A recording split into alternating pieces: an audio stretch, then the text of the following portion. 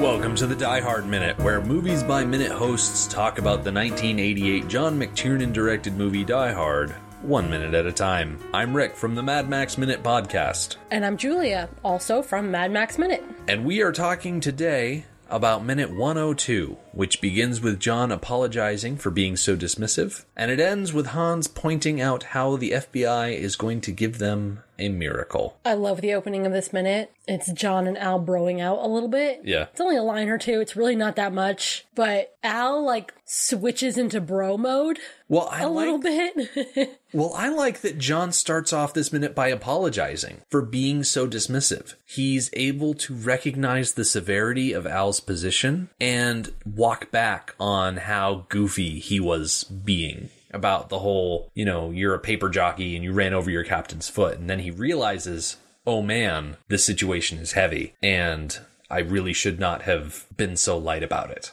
Yeah, I do really appreciate that John is so empathetic. And this is a carryover from yesterday. I didn't really mention it yesterday.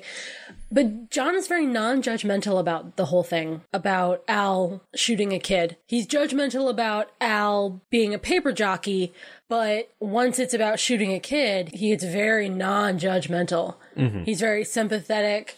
He understands that this is any cop's worst nightmare. And he immediately eases up and then, apologizes. And then Al, who's still trying to keep it light, he didn't want to make it heavy. Yeah. He was kind of backed into an honesty corner.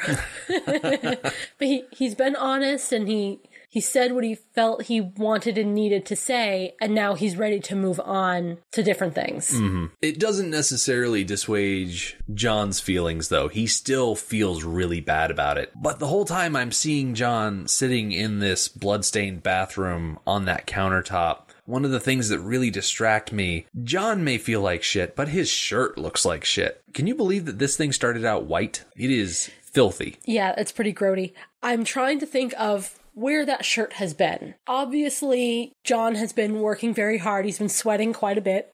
So that's doing the shirt no favors. Mm-hmm. The shirt has also been through a construction zone. And the air vent. And the air vent. And the elevator shaft. Yes. So lots of dirt and dust, especially in the construction area. The drywall going up with the putty to fill holes and fill joints and stuff. Once you sand that stuff, that dust, it gets everywhere. It stays in the air. It is the worst thing to get rid of. So all of that dust is now all over that shirt as well. Yeah. Plus, to get into that bathroom, he was dragging himself along the ground. Uh-huh. Because he wasn't able to put pressure on that foot. The stuff in that shirt, Yeah, you were skeeved out yesterday by him walking barefoot on linoleum. Yeah. That shirt is 100 times whatever his feet had touched. There are so many things about John's situation that I would not be able to handle. Little things. Not even important things. I'm not even talking about escaping from terrorists by climbing through ductwork or jumping through shafts and attacking people through tables. Little things. Being barefoot in general and having a really filthy shirt. I'm not cut out to be an 80s action hero. It would not work for me. I'm okay with that. So John feels terrible, and Al's down by the radio, and he says, well, then this won't matter. The LAPD is not calling the shots down here anymore. And as he's talking about the LAPD calling the shots, we get a nice POV shot looking at the side of the building. It pans over, and we see the feds following some city engineer.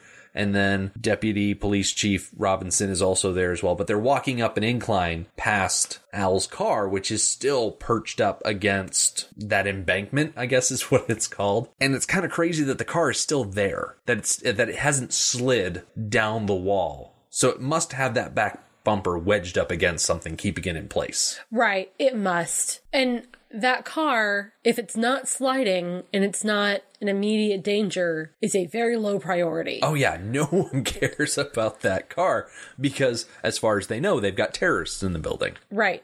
Now, I don't recall in that panning shot where you could see his car still up on the retaining wall, is there anybody near it? Well, the feds in the city they're walking past it. But Right. It's probably like a no zone. Like, Yeah. don't go near that car. We Don't can't breathe on it. sacrifice the time to pull it down right now. We think it's secure where it is, but nobody go near it. Yeah. Don't tap on it. Don't poke it. Just focus on other things. Yeah.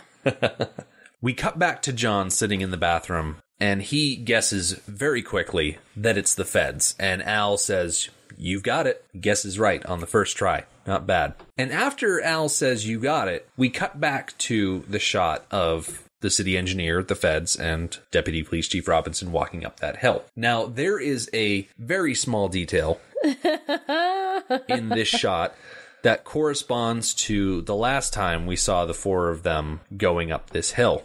I was paying attention to how quickly Deputy Police Chief Robinson was walking up that hill, and the pace that I observed was that he was taking one step about every second. So when they cut away to John and to Al and then back to them, if they were keeping that pace all the way up the hill, when they cut back around second 25, they should be already cresting the top of that hill. They should not still be on the grass. But when they cut back, it's like they haven't even moved or anything like that. It's a minute detail. It's very tiny and has no bearing on the plot. It's probably about as nitpicky as you'll get in the movies by minute genre. But it was odd cutting away from it, coming back, and just having it be like that. I was like, that's weird. Very weird. So from there and the very slowly walking FBI guys, we jump inside to Theo and Gruber. Mm-hmm. So Theo is sitting behind a bank of monitors, and Hans is standing over him. There's another thief terrorist. Are we? Well, what are we calling these guys? Are we calling them thieves or terrorists? Of debate. I still see them as terrorists. I know they insist that they are thieves who put up a front of terrorists so that the FBI would get involved and cut the power, which we're going to learn is their protocol when there's a terrorist attack. I still see them as terrorists because in acting like terrorists, they are causing terror. And so I still see them as terrorists. Okay, sounds good. They call themselves thieves because it makes them feel noble. Well, I don't care about how they feel. They're causing terror. Okay. So well, there's a third unnamed terrorist that I didn't bother to look up who it was, but he's in the room. Oh, it's not Blondie? No. Oh, okay. No, he's elsewhere. Okay. So Theo is sitting there behind the monitors, and he says, "All right, those are the city engineers. They're going into the street circuits because he can see the truck. He can see where everybody is." And as he's looking at these monitors, they show the FBI walking over to the city engineer truck. And Theo continues, "Those guys in the suits, I don't know who they are." Hans, however, knows exactly who they are. And he tells Theo, "That's the FBI." So Hans leans over Theo as he watches the monitors, and he says, "They're ordering the others to cut the building's power, regular as clockwork." Which we're going to hear on Thursday, the idea of something called the FBI Terrorist Playbook or something like that. It's something that's going to come up later on, but Hans knows somehow that in the event of a terrorist attack, as he's telling Theo this, that the circuits that cannot be cut are cut automatically as a way to deter terrorists. And so this realization, it dawns on Theo, and he gets this look on his face. Hans says clockwork, Theo says, or a time lock. Because as soon as that power is cut, that electromagnetic lock is going to open wide. Yeah, I guess I'm having trouble with this. So this time lock, if you cut the circuits to remove power from it, it will lock itself down, right? So right now they've got the big heavy door to the vault. They've cut through the mechanical pins that hold it in place, and the only thing that's keeping that door shut is an electromagnetic seal, so that the door is holding itself to the wall, right, like a magnet on a fridge. Yeah. If they cut power to that building, that electromagnetic lock loses power and ceases to be an electromagnetic lock. Okay. So without the magnet holding it shut, that door is going to slide right open. Okay, well, why do they need the FBI to do it? Why can't they do it themselves? Because it's a circuit that cannot be cut from within the building. It's a security measure by the Nakatomi Corporation to make sure that this doesn't happen. Okay, I still have two big old fat issues. Wouldn't it have been easier for this thief group to send somebody into the sewers, into the underground area where Wednesday, Thursday, Friday sometime we see a guy just goes down there, pulls the plug? Like, why couldn't they just do that? No, wait, no, rewind. because he doesn't just go down there. He radios to a guy at headquarters. Okay. Then I think I'm okay with that, although I'm still not crazy about this plan. But back on the Nagatomi side, if that lock is so freaking important, which it is, why doesn't it have its own isolated power source? Why is it in the city grid at all? Should it have a battery or something? And the battery is inside the vault? Possibly. Maybe the Nakatomi Corporation looked at, I think there's a total of 7 layers of security in that vault, where the electromagnetic lock is the 7th. Yes. They've broken the first one and they've cut through the other 5. Yeah. Perhaps the Nakatomi Corporation just figured that it was such a tall order to get through the 6 previous lines of defense that they figured by the time someone got to that 7th that they could rely on the city to not shut the power off. Well, that was stupid. I don't like this plan. On whose side? On the corporation side or the terrorist side? Because it sounds like you're more angry at the corporation for not having a better vault. Both of them. I'm frustrated at both of them. I think Nagatomi, I'm certainly not going to say they did a piss poor job of securing their assets, but they took such precautions and then did something dumb with the very last one that could so easily have been prevented with its own power source that was also kept inside the vault. So I'm frustrated with them for going so far and then not finishing up. And I'm frustrated with the terrorists because wouldn't it have been a better plan overall if their plan was to never be detected and to be able to just walk away on their own rather than make sure that they get detected so that the FBI will shut off the power externally and also provide them with their escape? It just seems like it's more of an elaborate plan than it needed to be. Maybe I've just seen heist movies too much. Maybe too many Ocean's 11 and The Italian Job and stuff like that. Their original plan, which is something that was actually in our first week, 26 through 30. They walk in, they make a show force, they take Takagi up to the penthouse. If Takagi handed over the password to that vault, they open the vault, they empty the vault, they leave.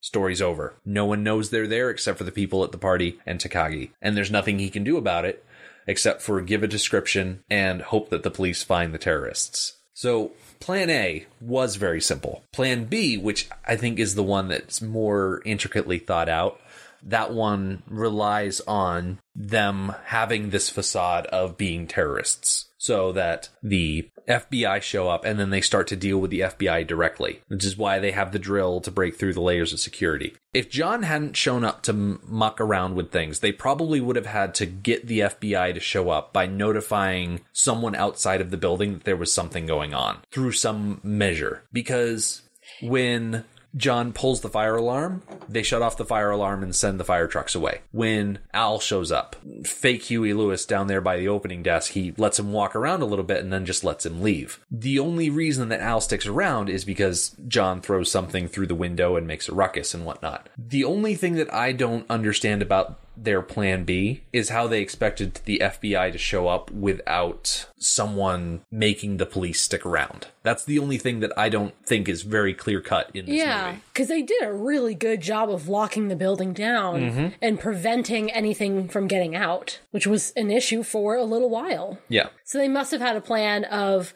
somebody calling into the FBI. Like making a tip or something like that. Yeah, an anonymous one tip. Person to call the cops. Yeah. Say, hey, I'm being held hostage by terrorists. And then the LAPD say, oh no, terrorists, call in the FBI. FBI show up, taking long enough that they're able to cut through the vault. FBI show up, cut power to the entire grid, which we're going to find out later on this week is no small thing. The power being cut to Nakatomi Plaza is going to ruin a lot of Christmases, but we're going to deal with that tomorrow. Okay. But then from there, vault opens up, they empty it, and then there's the whole plan with the explosives on the roof, which is a whole other part of the plan. Which we do not have to touch. Yep, we don't have to worry about it. The details of it, not something that we need to handle. But it's an incredibly complicated plan, and I appreciate that their plan A was get the stuff from Takagi. Plan B was the complicated one. That they initially showed up thinking, this has the possibility of being very simple. Something that we should have talked about in our first set of minutes with that meeting with Takagi and Gruber, that honestly, I can't remember if we did talk about. If he had given them the information that they wanted, Do you think they would have let him survive? Or would you think they would have killed him anyways? I think they would have brought him back down to the party to keep with the others. Really? Yeah. So I think they would have shot him anyways. No, I think if he had given them the codes, they would have just walked him back down to the party, because they're not hiding their faces. They're not trying to obscure what they look like. Everybody in the party knows exactly what every member of that group looks like. Yeah, that tells me that they have no intention of leaving anybody alive who can ID them. Possibly. I think now that we're working this out, I think they were going to kill them all. Yeah, I don't know. I don't want to jump on that bandwagon because I feel like they're thieves, not murderers. Now, some people, Carl, I could see as murderers. I don't see Gruber as the leave unseen because no one's left alive to see. Well, he professes to be honorable and sophisticated. I think that's a front that he has put up for himself. He genuinely thinks that he is honorable and sophisticated, but I don't think that he really is. Yeah. I think deep down, he is a morally questionable dirtbag. Well, I feel like you kind of have to be if you're willing to steal from people. Like, there needs to be some more moral questionability if that's how you're going to make your living. And I think he has convinced himself that he is honorable. Yeah. Because he's a psychopath on some level. And therefore, I think he has the capability of just killing everybody. Yeah. We are so off topic. That's all right. We're kind of at the end of the minute anyway. Yeah, we kind of are. My favorite thing about the end of this minute is that Hans is giving a little monologue. Mm-hmm. And he's pretty arrogant about it. And the minute cuts him off. Yep. He's like... That makes me happy. He's leaning over Theo and he's like, the circuits that cannot be cut are cut automatically in response to a terrorist incident. You asked for miracles, Theo. I give you... Nothing. Nothing, because the minute cuts off. Oh, this is one of those things. I don't like Gruber. He's a very bad man who has convinced himself that he is an okay person. But Alan Rickman's portrayal of him is just so genius. And this is another example where we get this just up close of Alan Rickman just doing his thing, saying things that just sound so perfect coming out of his mouth. I love it. Mm-hmm. It's good stuff. Do you have anything else for this? It's going to be a short one. The only really other thing I have, and it's kind of weak, so I don't know if we want to get into it, is that I think Theo's a little slow on the uptake. Really? How so? Well, he didn't realize previous to Hans spelling it out that cutting the power to the grid outside the building would do the job of unlocking that final lock. I think if you know what that lock is and how that lock works, like your first thing would be, oh, well, we can cut the power further out of the system and the lock will let go. I think that's kind of obvious. And Theo didn't make that connection. I think from a technical standpoint, Theo understands how the lock works. I think the thing that Theo didn't know is that the FBI was going to cut it for them. I feel like Hans has compartmentalized his crew. Not every terrorist in that crew knows every facet of the plan. There are some guys in the crew that are demolitions, and some guys that are communications, and some, like Discount Huey Lewis, that is just going to sit down by the opening gate, and he's going to pretend to be a security guard, and that's all he knows about the plan. Very true. Because didn't previously sometime in the movie, Theo expressed concern or confusion about that final lock, saying, I don't know how to get that open for you. I can do all this other stuff, but I can't do that last lock. And Gruber was like, don't worry about it. I got it. Mm-hmm. Okay. I think this is him remembering that time and putting two and two together. All he needed was the second variable. It's like Hans was saying, okay, 1 plus X equals Y. And he had a vague idea about what Y was, but he wasn't sure, and he just needed that second variable to drop into place, which is why when he catches on, he gets that big old smile on his face, because he realizes exactly what's happening and how great of a plan it is for them as thieves. That smile, it's so great. He's such a great face. Yeah. And that smile is so perfect. All right, I guess Theo's not an idiot. I guess he's smart. That's really all I have. I'm glad I was able to win you over. Oh, thank you. I think that about does it for today. Much shorter than yesterday's episode. I don't have any cracked articles to pull up or anything like that. But tomorrow we'll be back. We're going to join the FBI outside the building. We're going to spend some time with the city engineers. Those poor guys. Yeah. I cannot wait to get down to them because they don't deserve all of the crap that's thrown at them, and they are just taking all sorts of abuse. It's awful, but we'll spend plenty of time doing that tomorrow. Yep. If you would like to hear more of us, you can find the Mad Max Minute podcast on our homepage, madmaxminute.com. Follow us on Twitter at Mad Max Minute and join our Facebook group, Mad Max Minute Beyond Microphone. The Die Hard Minute is a collaboration of Movies by Minute podcasters. Find out more about the Movies by Minute format at moviesbyminutes.com. Die Hard Minute is produced by Jim O'Kane.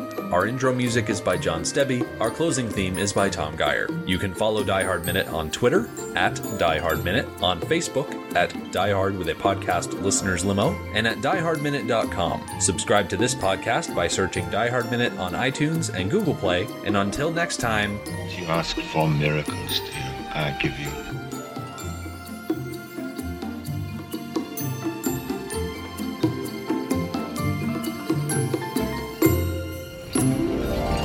Tell me you got that. I got it.